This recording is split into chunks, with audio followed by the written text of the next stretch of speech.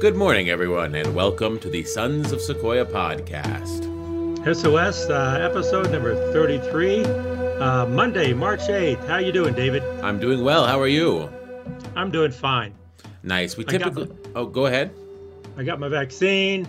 I feel fine. I'm working hard, and it's the pandemic and staying home and has really taught us a lot. I mean, you can stay home, but we have the freedom to go out. Everyone doesn't have that. And everyone doesn't have the ability to talk to each other over the internet. And so we have a lot of freedom here in this country. That's true. Last night, for instance, we went out to the store at 8 o'clock at night and bought 2 pieces of cake for you and Laura. I don't like cake. Oh, sorry. Sorry about that. I do. I like cake. It was very difficult, though, David. It was really difficult to go pick out a piece of cake because I like all of them. Yeah. You chose red velvet in the end. Are you happy with your choice? Oh, yeah. Yeah. I mean, I like cake. I like pie. I like brownies. I like muffins. I like pretty much anything. Well, what I don't like tiramisu. I don't like coffee. Oh, I love tiramisu. It's one of my favorites. There you go. I see. I'm more of a savory person. I like tiramisu because I like the coffee flavoring, but I like cheesecake, which I would say is less sweet than like cake. So I like cheesecake for dessert. But I also I like ice cream as well. Adele's cheesecake is pretty darn rich. Oh yeah. I mean, it's rich, but it's not super sweet. Yeah, yeah. Well, I used to love ice cream, but can't have a lot of milk products now that I'm older. Well, you had ice cream Friday night. Was that Friday? I did. I had a little bit of ice cream Sunday. Too. Yeah, Friday night. Did we? I don't know if we said that before. But I don't think we said it last Friday. We didn't. Last Friday, March 5th, 2021. We celebrated my mother's birthday. Well, she died in 2004, but she would have been 100 years old. Born in 1921, and she was hilarious. She was great. Actually, last night, David, I stayed up watching a documentary on Betty White. Mm-hmm. And it was excellent. It was very, very good. But Betty White reminds me, I mean, now that she's in her 80s or maybe even 90s, she's in her 90s. Betty White reminds me of my mother. Yeah. My mother was it was so funny. She would say so many funny things and she would do funny things, but she was such a good person, just a good lady that I don't know why I'm so lucky in this life to have such a good mother like that. I just won the lottery. And then I won the lottery again, the best wife in the world. And you had the best mother in the world too. Mm-hmm. We're lucky, David. We're very, very lucky. Yeah. And, that we had that. So, and she did a lot of things and said a lot of things and was independent. My mother was the same way. Mm-hmm. Same way. So last night I was watching the documentary on Betty White, and that was excellent. It was really good. She's an icon, and the people that. You okay? Yeah, my foot hurts. Oh man. So she was the people who came on to honor her were just classic people. Almost all the old comedians and everything. So that was cool. Then this morning I watched the interview with Oprah Winfrey and Meghan Markle and Prince Harry. Yeah. How did I mean? You were giving me some beat by beat of that. I have a few thoughts on it. So do you want to tell me what you heard? Oh, I didn't listen to all of it. Actually, I'm probably on now. It's this morning. Would probably know more about it if we heard the whole interview. But I heard bits and pieces of it. Mm-hmm. And so I guess a report on it was that Meghan Markle was very honest, but she was very professional about it. She would name names, but she wouldn't name names that she shouldn't be naming, you know? Yeah. She wouldn't implicate people she didn't need to. But where it was appropriate, she would say, yeah, that didn't happen, and this didn't happen, and or this did happen, or that happened, and then Prince Harry came on, and Prince Harry was the same. They both were very, very open. I would say this is the issue and issues. These are the issues, and but they wouldn't implicate their family beyond that. He did what Prince Harry did say is that they're prisoners, and he feels sorry. He feels sad for his brother and his father. They're prisoners in this. They kept calling it an institution. Mm-hmm. The institution, and a few things they said was pretty like, wow, that wouldn't fly in the United States. That wouldn't go here. You're told what to say, what to do, what to wear. You can't go there. You can't go there. And last night we went out and had cake. And Yeah. Megan was saying, I would want to go out with my friends. She said, no, you can't do that. Yeah. Well, we're not royalty, and some sort of line of 1,000 years of British royalty. I mean, I don't know. Here's my thing. I don't care about the royals at all. Don't care. Their relevance sort of waned with the Stuarts. I don't think that they have really ruled the country for 400 years. Now, I guess King George III, during the American Revolution, who knows? But nowadays, for my lifetime, the royals have been figureheads. And it's sad that, you marry a royal, and then all of a sudden there's all this baggage that comes with being a princess of England. And then you go on the news and say, oh, I didn't realize that there was going to be complications marrying into one of the oldest royal families in the history of the world. I didn't realize there'd be restrictions. I didn't realize that there'd be media muzzles on me. And it's like, well, what did you expect to happen? And it sounds like she's the one that's driving the bus. She tells Harry, I don't want to do this. And he says, okay. They move to Canada or whatever. They say that we're not going to take our official titles. So she can complain about it all she wants, but it's like, she was the one that married a royal, Well, yeah. Well, my take on it, first of all, they are the Duke and Duchess of Sussex, but and that's very complicated to me over there.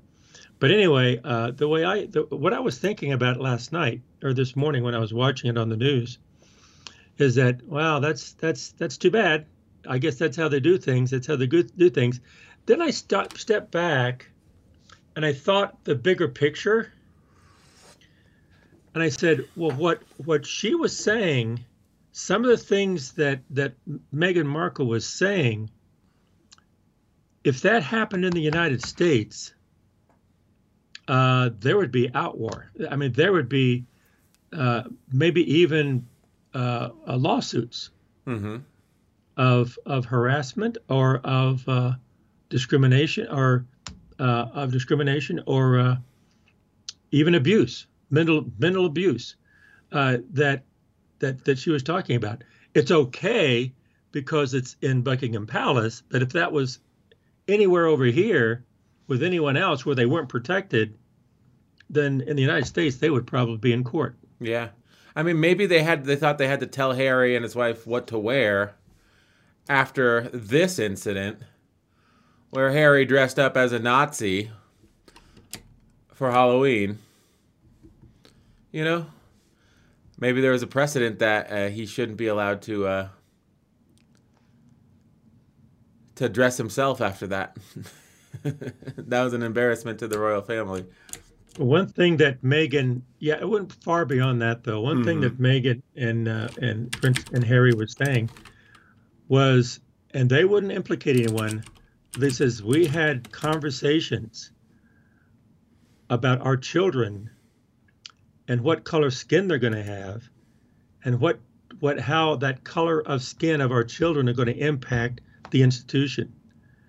And so maybe we should do something. The implication was, should we do something about our children because of the color of their skin? Like what? They didn't say. They wouldn't say.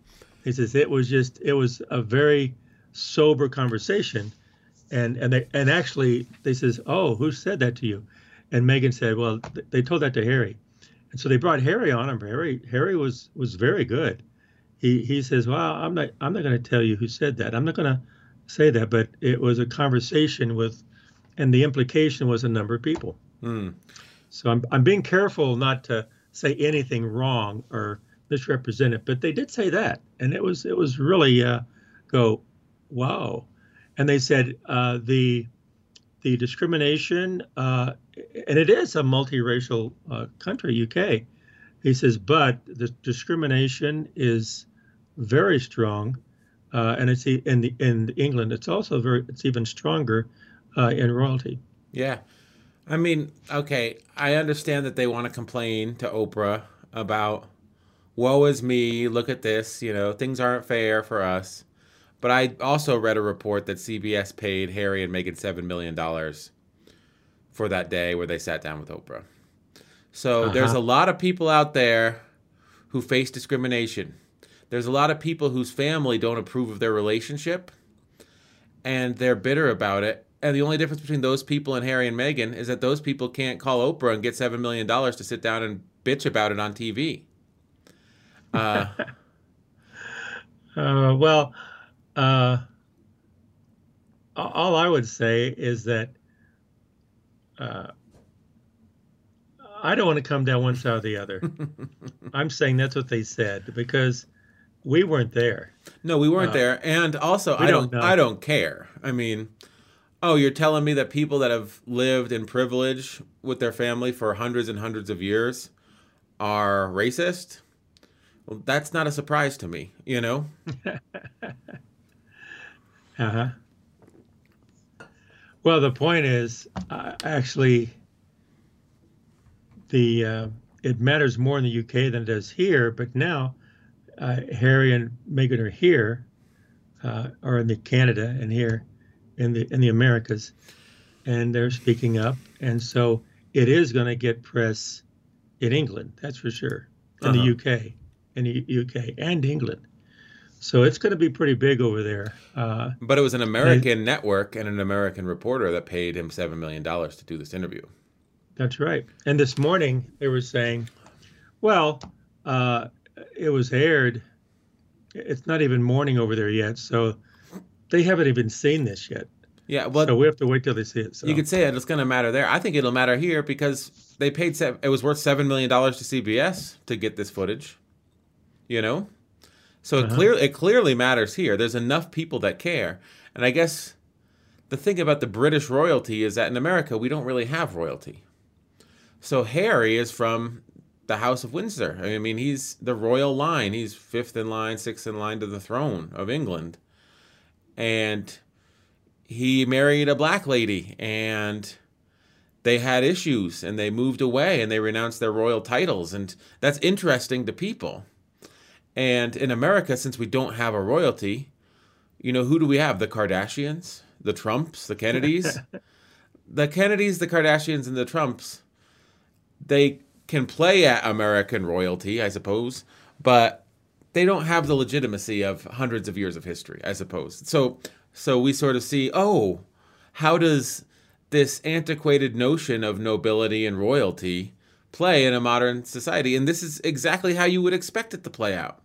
Traditions that aren't necessary. I mean, traditions for tradition's sake is what royalty is all about. And how does that confront with the modern world where there's going to be friction? And I think that people just like to see that. Because that the Kardashians or the Trumps don't stand on tradition. The Kardashians, they rose to fame because of the oldest sister's sex tape. Now imagine if the only reason that the royal family was famous is because Queen Elizabeth did a sex tape back in the 40s. Only in America. Yeah. Well, the thing of it is that the other thing too is that Americans will look at that and judge that from our standards, because we didn't grow up with royalty. They did. And so we don't understand that. I know I grew up on one part of the United States, and I went to school in another part of the United States, and I went to another part of the United States. And the even just the parts, different states and different parts of our country, we see things differently, we judge things differently, we view things differently. It's different. So America is going to view that much differently than they do over there. We'll see. We'll see what they say. But what they were saying though is that you won't really know that much how the people think of it, because the only thing you'll see first is going to be the tabloids, and they're going to try to blow it up and make it sell papers. Oh yeah. And we do the same thing here in the United States, you know. So, you know, which brings up another really point that I want to make is that journalism is so powerful. And I think our what is it, Second Amendment, freedom of the press, is that it, David? No, the Second Amendment is the right to bear arms. The First Amendment is Oh, the freedom of the press. First Amendment, very First Amendment, freedom of the press, let the press say this stuff. But since they have that freedom, it can be abused, and I'm sure it has been abused. I'm sure it is abused. I'm sure it will be abused, but that's no reason not to eliminate it Mm-hmm. because the freedom of the press is so crucial for and good journalism, good reporting, to say things correctly, and also to keep people honest and to call people out. I think you need that. You need that, and it's same thing with a two-party system in Congress. And I saw that they passed that bill yesterday. There's going to be $1.9 trillion coming to people out there. Mm-hmm. So, but the journalism I think is extremely important, and it's whether you agree with it or not, they need to have the freedom to speak their mind and be called out, and other people call them out. Mm-hmm. You know, like no, that's not right.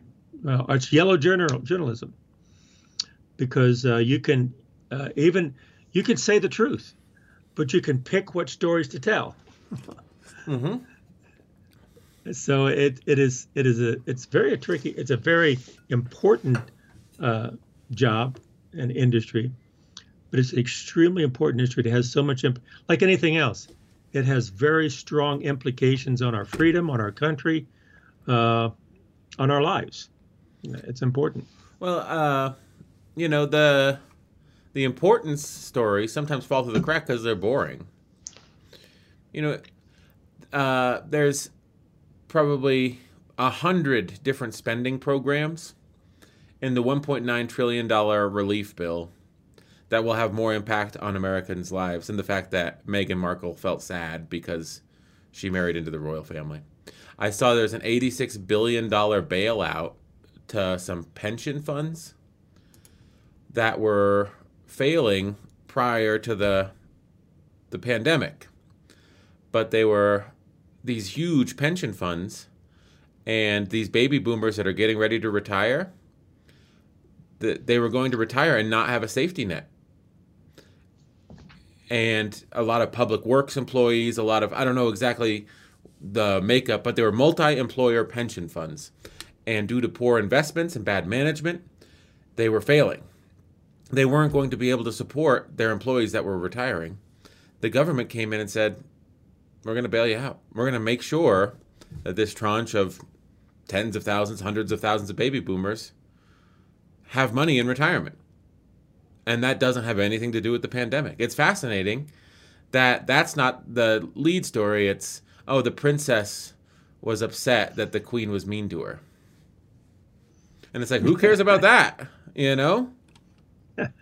Hundreds of thousands of people will be able to enjoy their retirement years because of something that was in the bill. And no one's talking about that. It's all about, you know, Harry and Meghan. It's But fascinating. yeah, it is. It really is. This bailout bill that Congress passed, the Senate passed, was voted 50 to 49. And every Republican voted against it. I thought it was 50 to 50 with someone abstained. I think someone must have abstained, but no Republican voted for it. Hmm. Yeah, it was 50 to 49 because I saw it on TV. And so the question is, Why didn't they? I'd like. So there again, you need to hear both sides. It was a slam dunk. Hmm. What were the Republicans thinking? Why was it just partisan? Just like, oh, it's a Democratic bill, so I'm not going to vote for it, or is there good reasons for it? Is there good reasons for it? I think more than that, the American people need to be more involved in what's happening around them instead of running after ghosts, running after conspiracy theories, running after something. And I've told you this many times. I think people run after these conspiracy theories because the more outrageous, the louder they're going to talk, the more they're going to support it. And I think just to get attention. Hmm. And I think they don't realize how much it hurts this country and hurts people around them when they do that. But they get attention, all right, because they they have ridiculous kind of stories without proof, and that has been fueled by the president, Yeah, the former president, the former the president. disgraced former president. Yeah, well, if we want to get our viewers who are any, we can say whatever we want now because people Hmm. aren't watching, but we don't want to get this taken down. But what I like to point out is you can call Trump a savior. You can call Trump, he's trying to become a dictator if you look at what he's doing. But he was elected not by the popular vote in 2016. Hmm. Most Americans did not vote for him. The Electoral College put him in because of gerrymandering or whatever you could argue. Hmm. But over the 4 years, he lost the House, he lost the Senate, and then he lost the presidency. He's had bankruptcy, what, 7 times? Is A that right, lot, a David? lot. I don't know. I don't know the exact count, but yeah. I mean, basically every business he's ever run, he's run into the ground. Yeah, I heard someone said 70 different bankrupt. That's what Trump would say, right? Hmm. But he's had bankruptcies, multiple bankruptcies. Anytime he would run a business, he's not a businessman. He's not a family man. He's not a politician. And every time he turns the corner, he loses. He's a loser, loser, loser, loser, loser, loser, loser. What has he won on his own merits than what other than what people have given him? His dad kept bailing him out. Hmm. His dad kept giving him money, and he kept losing it. He lost this. He lost this.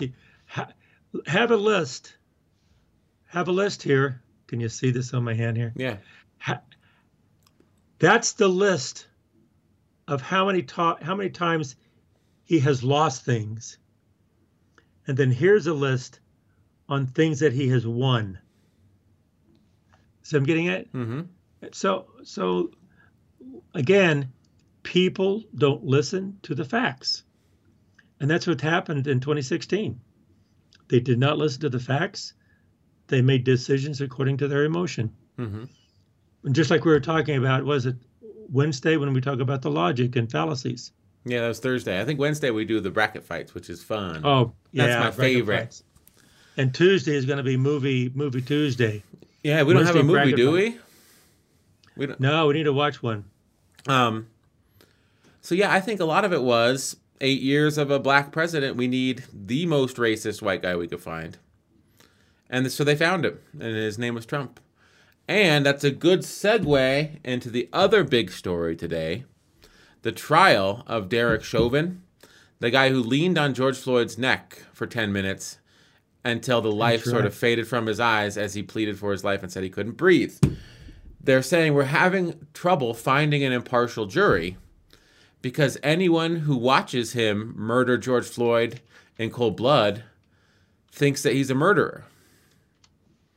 So we're having trouble finding people that could watch him murder some guy and say, I'll give him the reasonable assumption of innocence. And that's tough, you know? It could be a flaw in our system, but it's an important issue that every person does need their fair day in court. You can't come in with a bias. So it's tricky. So It's tricky. it took whatever weeks, for him to be arrested, and they begrudgingly charged him with second-degree murder, and now they've added a charge of third-degree murder because they don't think that he can be convicted on second-degree murder. I guess there's very tight security around the courthouse in Minneapolis because they're afraid people are going to be upset about this. And if they're going to be upset about the jury selection, imagine when a jury of white people find him innocent, what's going to happen? Interestingly enough, it's the 30th anniversary of the Rodney King beating last week. Do you remember that? Well, I wasn't there, but Do you remember that on the news?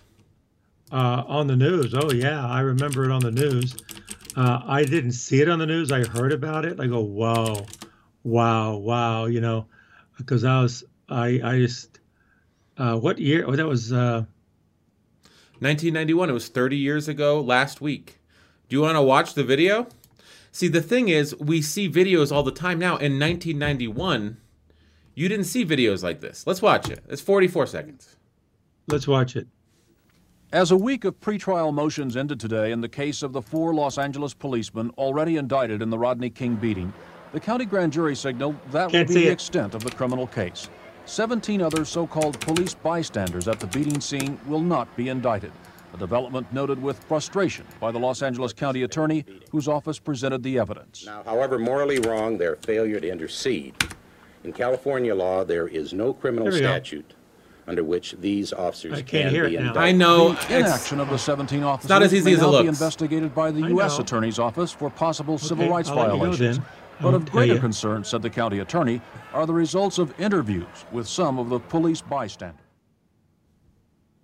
It's just frustrating that it's just to me that it's not as seamless as it should be. It's 2021. I feel like the software should be more seamless, Yeah. And I tried to do full screen and it blacks out the share screen, and it's like it shouldn't do that. It's 2021. Anyway, we could see the beatings there. Yeah, and I think the interesting thing is 1991, they show Rodney King getting beat within an inch of his life. And then all those officers got found innocent, and that caused the 1992 riots. Because apparently they had a reason to beat him within an inch of his life. And the video basically showed these guys were all guilty, but we're still going to find him innocent. And it sort of confirmed what everyone knew in the 80s and 70s and 60s when this would happen, is that they were found innocent, but there was no video at the time. And now, it's not just beating a guy within an inch of his life. You can lean on him. You could choke him to death as he says, "I can't breathe," and watch the light fade from his eyes. And the police department will still hem and haw for weeks before they decide whether or not to charge the guy that just murdered someone in cold blood on video. And the video, I think it's a real game changer in the overall scheme of things. Because people see it, and it's like, it's kind of unequivocal what happened there. So what are your thoughts on that?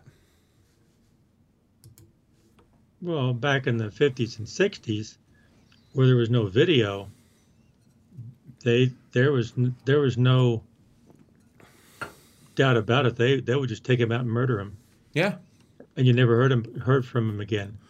And if you were black, you should not. I mean, if you're black, you're out at night. They have a right. It's a free country, but for some reason, they would take him and they would kill him. And it was just. But today we have videos and say, wait a minute, you're not supposed to do that. And it says, well, there was a reason to. But well, the reason, what their actions went far beyond the reason they needed to do that. You can do that without killing someone. Mm-hmm. I mean, and sometimes they'll fight. And so the police, I don't know. Again, I'm not in the courtroom, and I'm not a policeman or anything, but I think there's something that said like, well, in order to apprehend or control a suspect, you can use force greater than the force that they had so that you can subdue them. And so that may be some kind of a rule, but that doesn't give them the freedom, or that should not give them the freedom or right to kill them. Mm-hmm. So I don't know. It's an issue that needs to be addressed, and it's if you think about it, in this country, you should have the freedom. You should have freedom. You should be able to go out and know that you can go out. You're not doing anything wrong, and you're not going to be apprehended or beat up or even killed, and you can come home to your family. Mm-hmm. And if you do something wrong, then you should be dealt with equitably, just like anyone else. And you did something wrong. Well, the punishment should be according to the crime.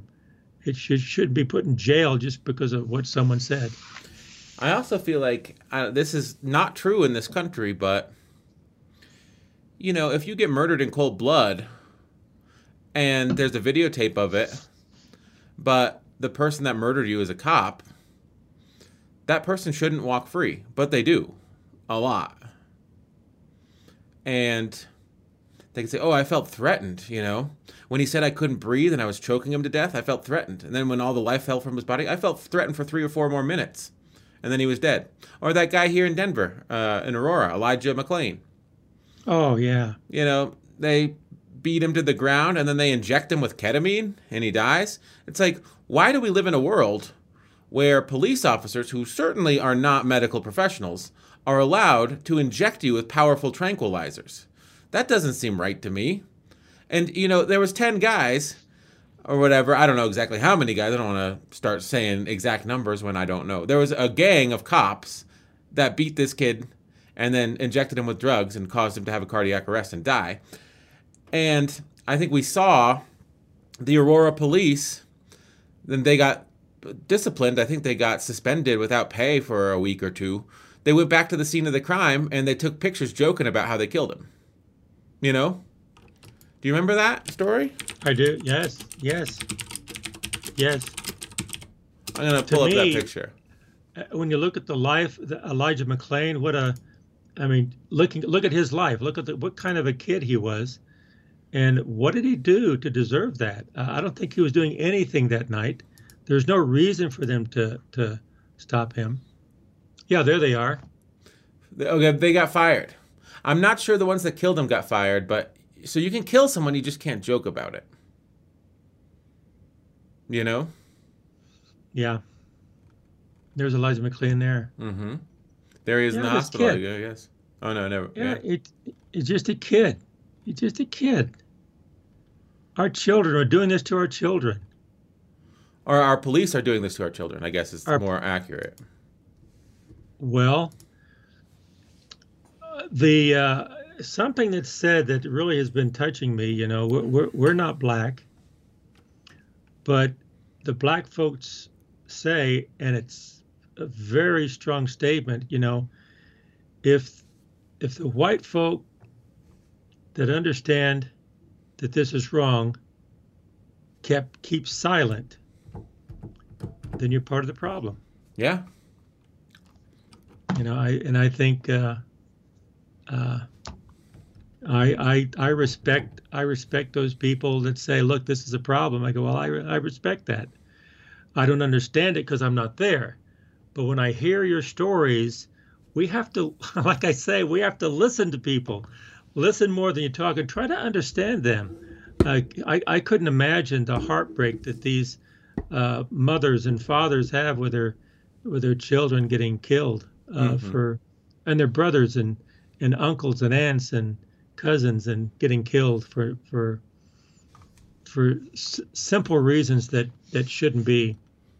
It reminds me of an episode of South Park. In South Park, the police, they're racist,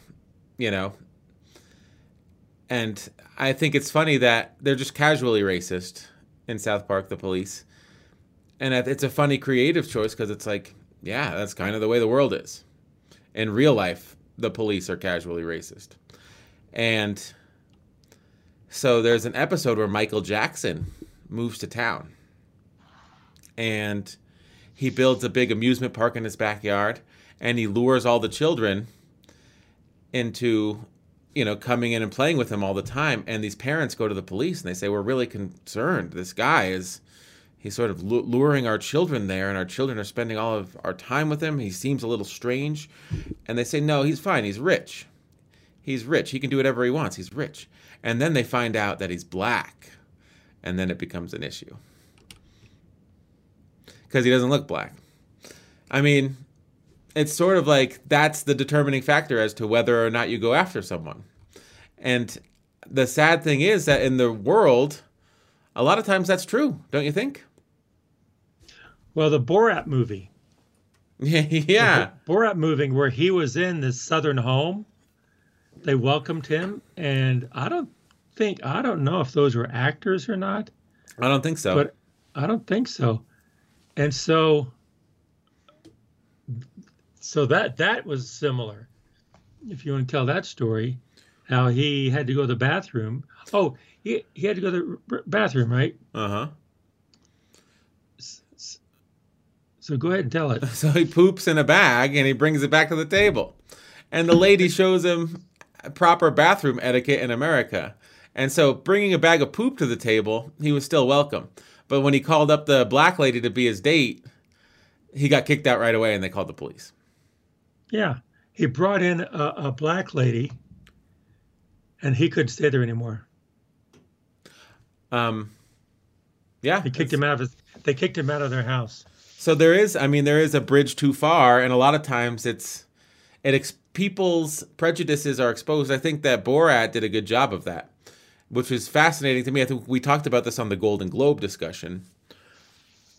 People in Kazakhstan were upset that he portrayed Kazakhstan as this backward nation with very regressive ideas. But that was just a way, pretending that he was backwards and he had regressive ideas was just a way to get Americans comfortable talking about how they were backwards and they had really regressive ideas. And the thing was, I don't know how long he shot, but he certainly found plenty of them. He found plenty of Americans that were able to sort of betray their we're the most civilized nation in the world status and act just as backward as he was, if not more so. If that makes sense. Mm-hmm. So yeah. I want to bring up one more story, or maybe two, I don't know. But I heard this morning when I was sleeping. I woke up before my alarm because I got a text message from Michael. And so I turned on NPR and I was scrolling Instagram and I saw a picture of, well, first of all, let me see if I can pull this up. Clancy's Irish Pub, my local pub. They post pictures of their food, and oftentimes it does not look appetizing to me. So sometimes you have a hard time.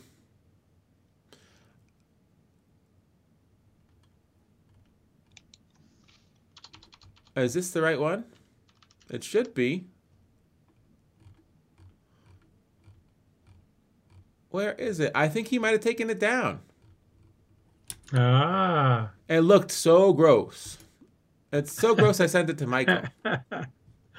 It was biscuits and gravy.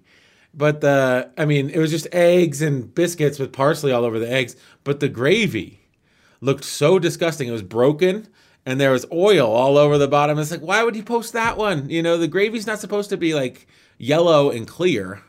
It's supposed to, I don't know. But before we get into that, wait, no, okay. That's not the story I wanted to tell. I just saw, he often does this too. I'll stick on it for one more second. He'll take pictures of the food at the Clancy's Irish Pub, and then he'll put a filter on it, and it'll make the meat look like bluish green because he applied an Instagram filter, and it's like, dude, don't use filters on your food picture, or, you want the colors to look natural when you're portraying food in photography. Ground beef is supposed to look brown, not greenish brown. So that's all I'll say about Clancy's. Okay. I heard a report that most students are falling behind with online learning, K through 12. But they did these, and of course this is an N of 2, but so you gotta really be hesitant to accept anecdotal stories as evidence of a broader trend, correct? You're the statistician, you know this is true. But they interviewed 2 kids that were thriving with the Zoom-based classes and online education, and they both had ADHD. And they said, I love it. I sit in my room, I can listen to the teacher, and I'm on my computer. But if I get bored, I can take off my headphones and walk around my room or run around, just put it on the speaker and listen to the teacher. And it's like, and the parents are like, they're doing better than they ever did in in-person classes. And it's because Wow. I think their behavior when they're alone in their room, they do care. They do want to learn. But behaviorally, the things that they do while they're learning are unacceptable in a group environment.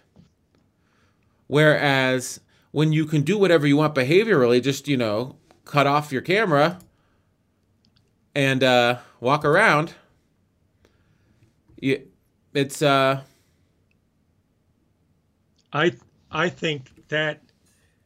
think that's always been the case. I think that reveals something that I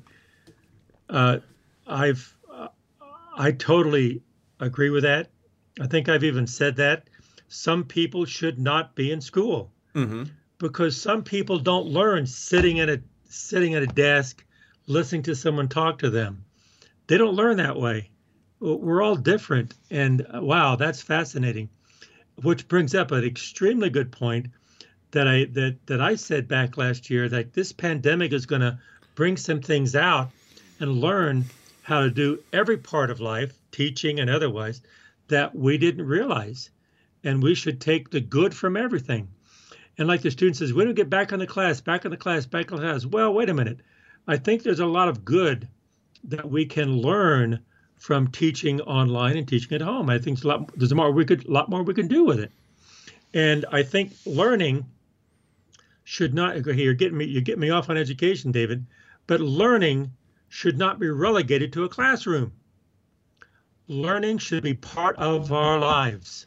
Mm-hmm. And the computer is part of our lives. So we should learn through the computer. Yeah. And that computer should not be something that we do just to learn.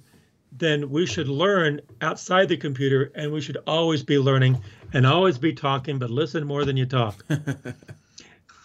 But I think that's very, very true. So many people have dropped out of school and are very successful without school. Mm-hmm. I mean, that's very, very true. Well, I think also how you measure determines outcomes as much as what you measure.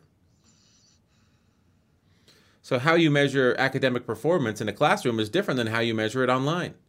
And some people's learning styles will be more suited to learning online than to learning in a classroom. That's true.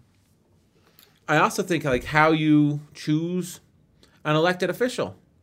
I think your ability to win an election is completely divorced from your ability to govern. You can be the greatest campaigner in the world and the worst leader.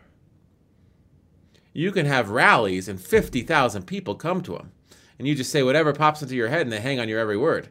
And then you become president and you have the worst economic downfall since the Great Depression and a virus that spirals out of control and kills 500,000 people in a year because you didn't do anything about it. Because you're good at campaigning, but you're bad at leading. Well, we've seen that. Case in point, I think that's exactly what we've seen. Yeah. So I think that a lot of times, like you see Bill Gates drops out of Harvard, or Zuckerberg dropped out of Harvard. Bill Gates, I think, dropped out as well, right? Or did Bill Gates finish? Yep. He dropped out? He dropped out. I think they see, okay, I understand what this school thing is about. I don't need to finish my degree. I don't really want a job. I want to be a leader. And finishing your degree is to prove to employers, I can follow your rules. But they're 2 or 3 years in and they're like, wait, No, I don't want to be a rule follower. I want to be a rule maker. So I don't need to finish the degree to prove to anyone that I can follow the rules. I need to quit this degree to go out there in the world and start making the rules. I think that's why they don't finish. Getting a degree is not totally dependent on intelligence. It's dependent on personality, that they're willing and able to do the work. Mm-hmm. And because school is an artificial environment. School, the environment of school and college, K through 12, undergrad, grad, postgraduate education, higher education, that environment is artificial. And so good professors should bring a simulation of the real world in the classroom so they can prepare to use what they're learning in the real world. But it is an artificial environment. And sometimes you learn things artificially, because I teach quantitative methods. And I was thinking about that. It's funny you should say that, David. I was thinking about that this morning. Is anyone watching this podcast? Let me see. I'll pull up the live broadcast.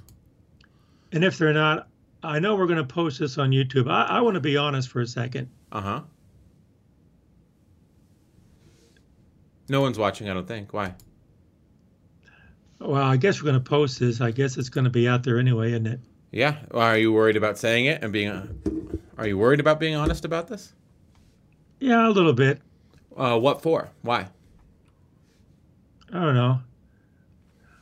Well, I'll tell you.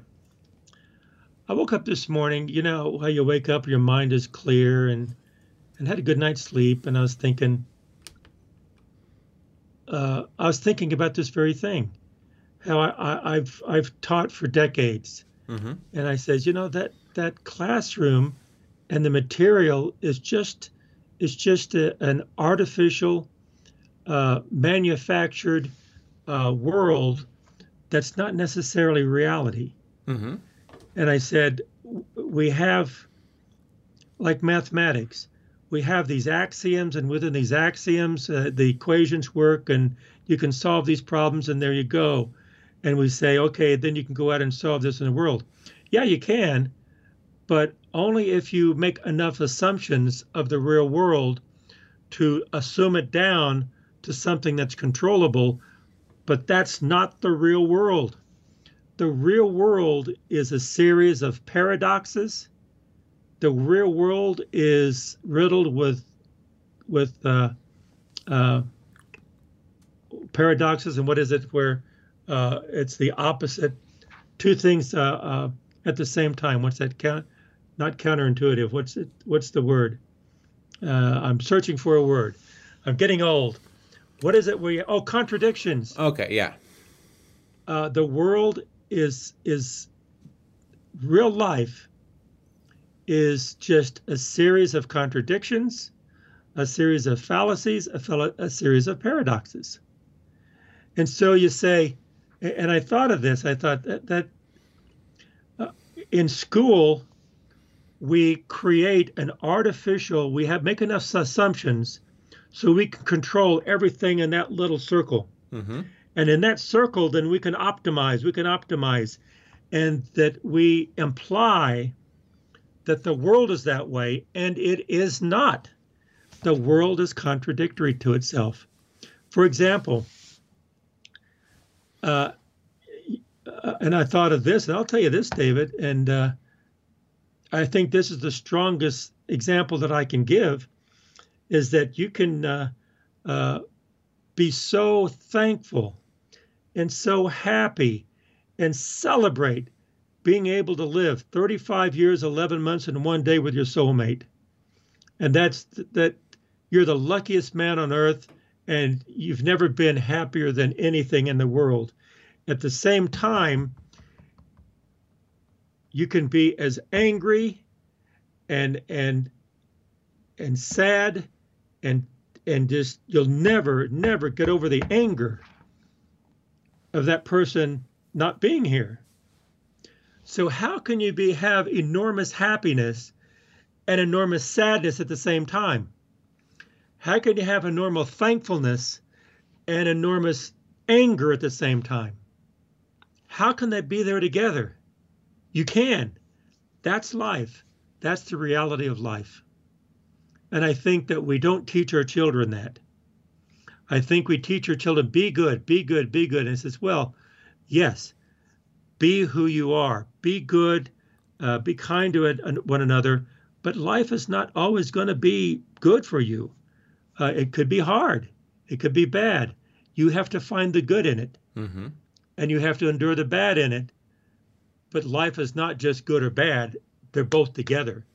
And I think we need to start teaching our children and teaching ourselves to live with the good and the bad, to learn how to live being happy and sad, to be thankful and angry, because that's life. That's life. And so I kind of I began questioning the precepts and the foundation of higher education, especially professional schools. We teach people, I know because I've done this for decades, we teach people how to solve certain problems that will be encountered, but we don't teach them how to live a life, say in business, how to live a life, say in public service, how to live a life there, because that has to do with the personality. Mm-hmm. So you might have the knowledge, you may have the skills, but you don't have the personality. And it's not bad. That's just how you're made. And should we tell people that? Yes, we should. But how do we develop people? Say, let people know, let people learn who they are and be proud of who they are and be, and live who they are. Okay, I guess I'm more preaching than anything else. For example, the other night we saw the Try Guys movie. Mm-hmm. And Eugene made this video, this beautiful video of coming out. He made it for the LGBTQAIC plus whatever it was community. Mm-hmm. And I thought that's it was great. It was great because that's what we should be teaching our children. Be who they are. Don't try to be someone to get attention. Don't try to be an antagonist just so you can get attention. Be who you are. Be proud of who you are, and don't be something you're not. Mm-hmm. I think a lot of the people who stormed the Capitol were not that. They were trying to be someone who got attention. Now behind them were the people pushing them because they had an agenda. Yeah. Okay, and then some people really believed in what they were doing. But if they thought of themselves as, wait a minute, do I want to tear down the country? Yes. Why do you want to tear down the country? Because, and they start listing all the conspiracy theories. Do you really believe those? Yeah. Well, I mean, I think that if you sat down and said, am I lying to myself? Is this real? Because I think that you need to get down to what's real, and be honest with yourself. That's what the Try Guys, that movie was, I'm not the biggest fan of the Try Guys. It's more of Laura's thing, but it was interesting to see they all had issues. They all want different things out of this. And I think people would say, oh, Eugene is the most powerful because he was different. But that means that if you're not different, you can't be powerful. That's not true, If you're in the majority, if you tick all the majority boxes, you still have a powerful story to tell. And that story can only be told by being honest with yourself.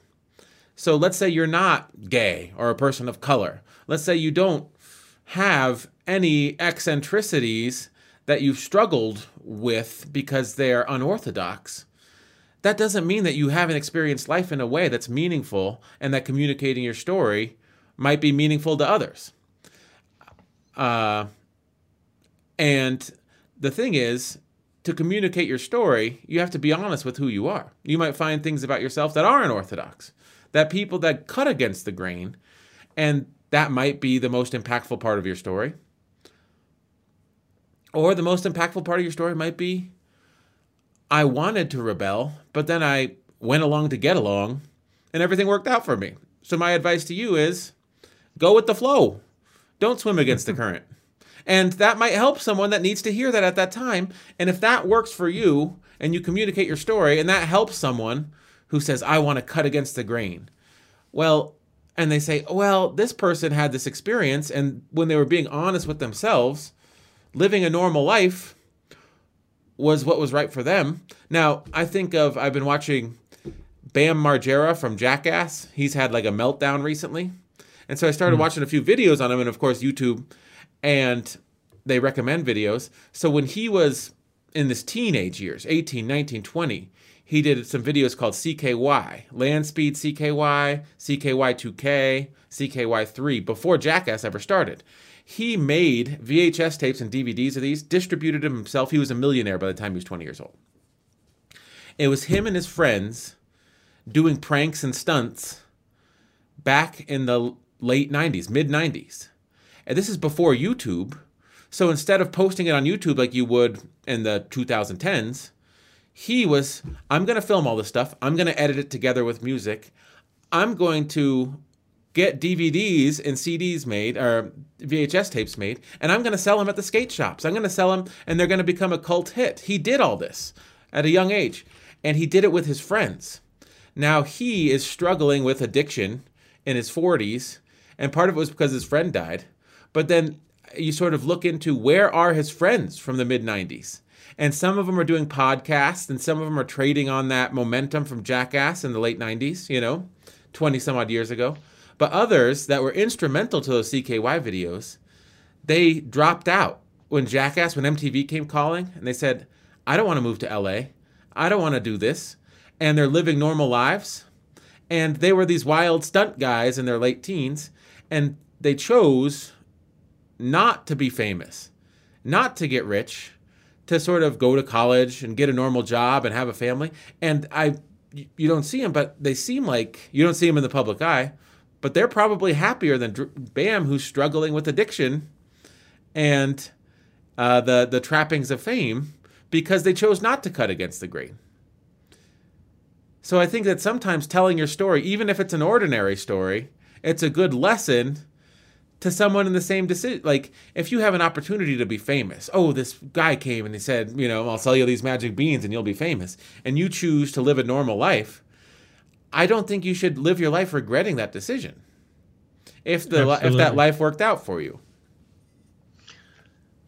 Every person is powerful, but their power is in being themselves.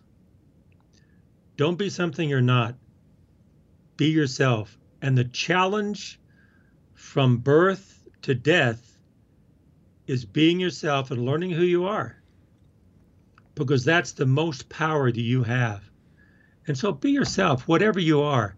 And so some people are out there, some people are live what you call a normal life, but all of that is a society. And if everyone is just being themselves or happy with themselves, whatever that is, that's the most power a person can have, is being themselves on who they are, because their God-given ability to be themselves is the power that they have. Mm-hmm. The only thing wrong with choosing a normal life is if you're not normal and you're not being yourself. What's normal? Well, that's what I'm saying, David. Yeah, but what I'm saying is normal is a society norm that they try to define. Maybe you need to live outside that box. Yeah, but what I'm saying is there's nothing wrong with being normal either. If you are a normie, and you'll find security and comfort and happiness by going down the path that has been forged by millions of people before you, enjoying bland food and tasteless art and watered down music, and all that stuff brings you joy and happiness, do that. There's nothing wrong with that. That's right. That's right. I think that's the most important message, that any person in any country, with any society, that's the most important message that they could have, is know who they are and be who they are. Be themselves. And don't let anyone tell you that you're worthless, because your strength and your power and your worth isn't just being yourself, whatever you are, whoever you are. I think that's important. And I think in every person is good. And every person, that goodness can only come out when that they are themselves. And there's where you have a society. And I think as our founding fathers say, the experiment of America with we the people, instead of the king or the dictator or the government, it's we the people. I think if we the people are who we are, and don't try to have one person more important than another person, but everyone are themselves, and respect each other for being themselves, I think that experiment can create a great nation. And that was the foundation, I think, why our nation is great. And the best way to undermine that is to not let people be who they are. Mm-hmm. Is prevent them from being themselves and being who the government wants them to be. So sometimes I think we want people to we want K through 12 to come, like kindergarten. There's 5, 6 years old. They're coming to learn how to function within a school environment. You got to do this. You got to do this. You got to do this. You got to do this. Well, some people have their personality. Okay, I'll do it. Okay, I'll do it. And it doesn't infringe on who they are. Other children got to do this. Got to do this. Got to do this. And if they do that because of who they are, then it does infringe on who they are, because they can't hack it. They can't do that. And they act up, and now they're in trouble, and that just causes turmoil.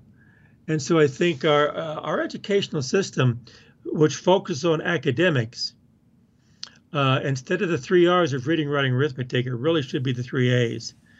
It should be academics, but also should be the arts, on people to express themselves, and also athletics, for people to understand their body. And when I say athletics, it's not just playing games. It's health, nutrition, eating well, sleeping well, exercising, working hard. I don't know. I think we need to teach ourselves first, and then teach our children to do a healthy life. And a healthy life is being who you are. Mm-hmm. In all 3 phases: the physical part, the mental part, and also the academic part, and the intellectual and social. I mean, I'm sure people have studied all this stuff, but our system doesn't really promote that at the younger ages. As far as intelligence is concerned, the academics, we should teach them more logic and rhetoric than mathematics. Actually, way back when, was it Plato or Aristotle? Mathematics was a key element, not because of the math, but because of the logical thinking. Yeah, makes sense. Yeah, to think logically. And people don't think logically because we push the math too much. We push the math of, oh, you have to learn algebra, then you have to learn trigonometry, then you have to learn calculus, then you have to learn real variables, then you have to learn complex variables, then and just on and on and on. Okay, but then math is not math for itself. Math is a tool for people to think logically. I think that's the value in society. Now, if you're trying to be an engineer, yeah, sure. Or trying to be a mathematician, yeah, sure. But that doesn't necessarily help society and the general populace in school. Mm-hmm. Am I wandering? A little bit, yeah. I think maybe we should just cut it off for the day. How does that sound? Well, I could go on and on, as you could tell. Yes. Well, I mean, math, I think it's important. I never got why people thought it was hard. It always seemed pretty easy to me, but I think people are scared of math. And maybe it's because they don't sort of tell you, this is to formulate the foundations of your ability to reason analytically. Like, it just provides a pure logical framework. I don't know. But enough about math. Let's call it a day. Let's call it a day. That's enough for today. This is, we've hit a number of different points, and I think all points were fine. I think it was fun. Yeah. I think we had a good session here, David. Definitely. Is there anything you'd like to add? Hey, Sons of Sequoia, keep on talking, but listen more than you talk and try to understand what the other person is saying. Bye.